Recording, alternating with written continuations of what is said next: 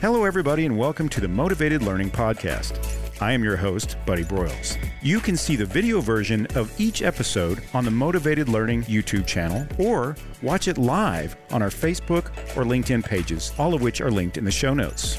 I'm also thrilled to welcome Lisa Spinelli. Lisa is a senior content manager at ATD. She's also a career coach, host of the Accidental Trainer podcast, and the main author and editor of the book, Teachers to Trainers. Lisa, how are you today? Great, Buddy. Thank you so much for having me today. Oh, it's great to see you. So let's start off by, if you will, tell us a little bit about you and your history. Okay, well, we're going to keep the history short because I feel like it's definitely becoming a longer history every year. I came to the States when I was like 17, 18, got into journalism when I was about 26 and was doing that for a while till I married an Air Force officer and went into kind of content management and wound up finding a great opportunity here at ATD. I was looking at getting more into career development and career coaching. So I kind of was able to marry the two loves of career development and content and find a great position here as a senior content manager. So that's pretty much me in a nutshell. Well, excellent. Well, so at your position at ATD, you're at a national level. You're seeing, I would say, from where you are, you're seeing a lot of what's going on nationally and internationally. Tell me a little bit about some trends that you are seeing for those in career transition today in the learning and development field. What are you witnessing? Yeah, I'm seeing a lot more people interested in gig work and freelancing. And this goes across not just talent development, but all over the place, right? People are really interested more in making their own schedules, remote work, being able to really cultivate and design that lifestyle that they have actually always wanted or maybe didn't realize they really wanted or needed, but now they're having the opportunity to kind of design their everyday more and more. So we're seeing a lot more, of course, of remote and hybrid working. We're also seeing a lot of people moving into that freelancing and consulting realm. And we're seeing people really demanding a lot more from their place of employment if they do choose to stay. But that company loyalty is kind of getting lost in the mix with everything that's happening and people's repositioning of priorities in their life. That's interesting because if company loyalty is changing, it's almost like they're loyal to themselves and their craft instead of, if it's a gig economy, they want to be the best at what they do. And so that transitions to any employment. Am I right? Yeah, definitely. And people are definitely looking at how do I not go back for a degree necessarily, although there are a lot of people that are going back to do that now, especially since there's all these online options that weren't there before at institutions. But they're also looking at doing those LinkedIn Learning and those Coursera courses where they can maybe up their skills in one area so they can kind of build themselves as more of an expert in that field. So let's talk about that. So people looking for a new job in talent development, what should they do to get started? You mentioned Coursera and, LinkedIn Learning. What are the resources someone who's transitioning possibly from teaching or just outside of our industry entirely? Walk us through what's possible for them now.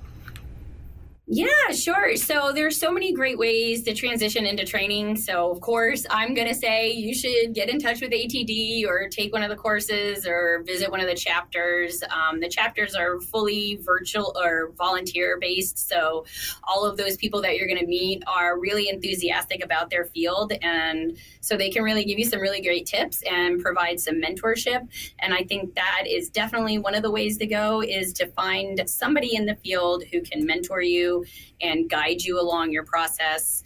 Of course, there's probably a couple skills that you might be missing, even if you're used to doing training and education and talking in front of a bunch of people, facilitation.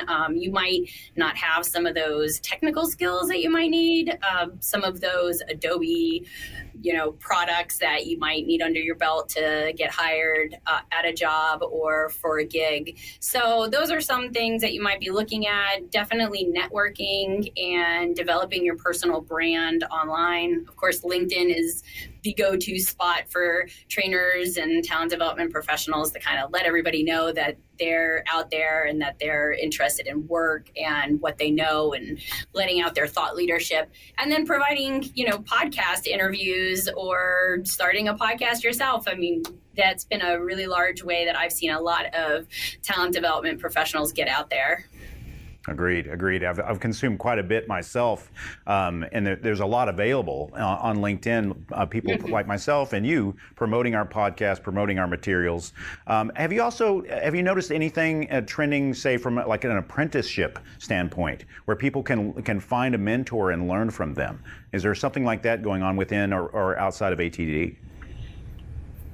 There was a lot of that happening right before the pandemic hit. There was a lot of people going back and doing kind of reverse internships, and possibly even apprenticeships.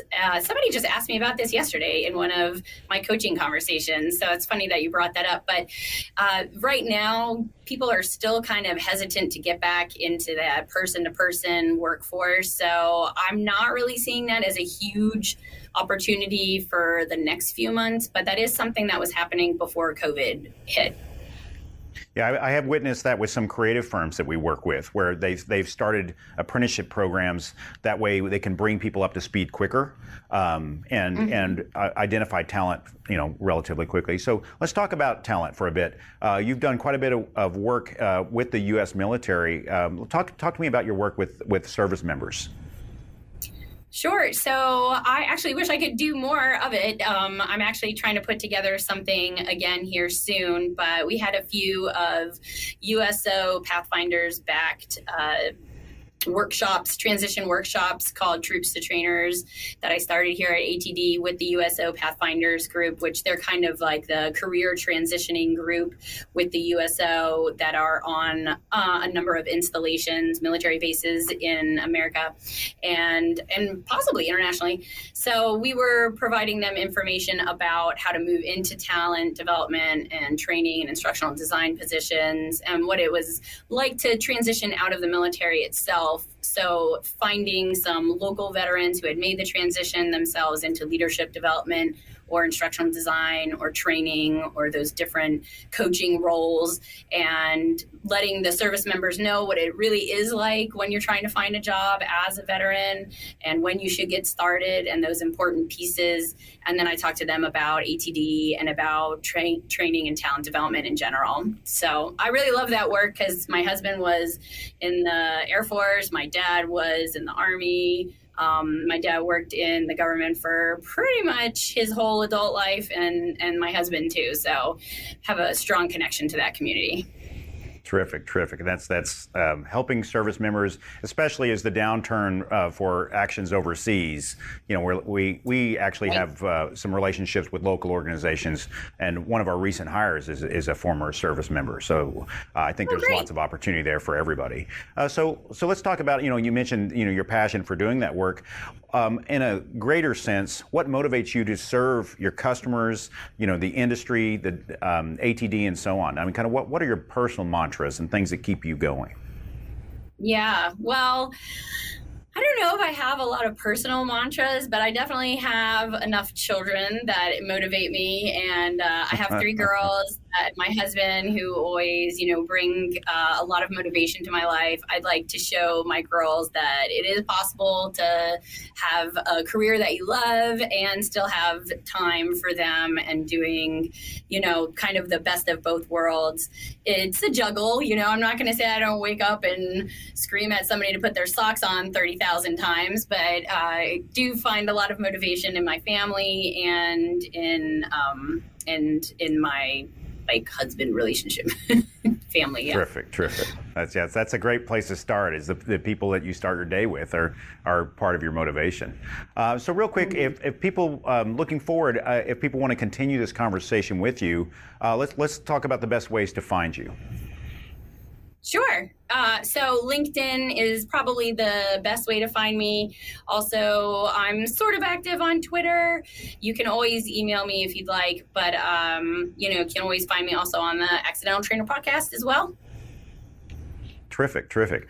So any final thoughts or comments or advice for people? I really like that you plugged ATD. I agree. The Dallas chapter that we're part of and sponsor some of their events is very active and engaged, and a terrific network of resources, especially for new people and people who are 30 years into their career. So talk to me about advice for people transitioning or wanting to better themselves. What advice do you have? Yeah, I think a lot of people miss out on the idea. So a lot of people find just, jobs and they start to match their skills, right? And I think that a lot of people are not maybe taking a step back, taking a deep breath, figuring out what it is about themselves that really they enjoy doing every day. And that doesn't even have to be necessarily what you're doing every day in your job. It could be, like I told somebody when I had a coach, that I really like to talk to people all the time. So what did that translate into for me? That translated into doing podcasts, doing more career coaching and that sort of stuff. And then marrying that with some of the skills that I already had. So I think that's a big place to start. And also finding a company that you actually enjoy the culture at. You have to do a good deep dive. So if people are looking to transition right now, especially right now, if you don't know if that company is offering a remote position and you're all about remote work, and then they're going to call you in 3 months, you better know that before you sign on for that job. And you better know all of the leaders that you're going to be working under, what they're like, if that's really going to jive with you, because we know from pre-COVID times that bosses were the number one reason why people were leaving their jobs, being unhappy with their boss. So you want to make sure that you know what your boss's leadership style is like, and that takes some deep diving into LinkedIn and informational interviews and reaching out to places like ATD and ATD chapters. You can find out from other trainers and instructional designers and learning professionals what companies actually value their learning and development departments. So that's another thing that you definitely want to look into. So those are some tips for your audience.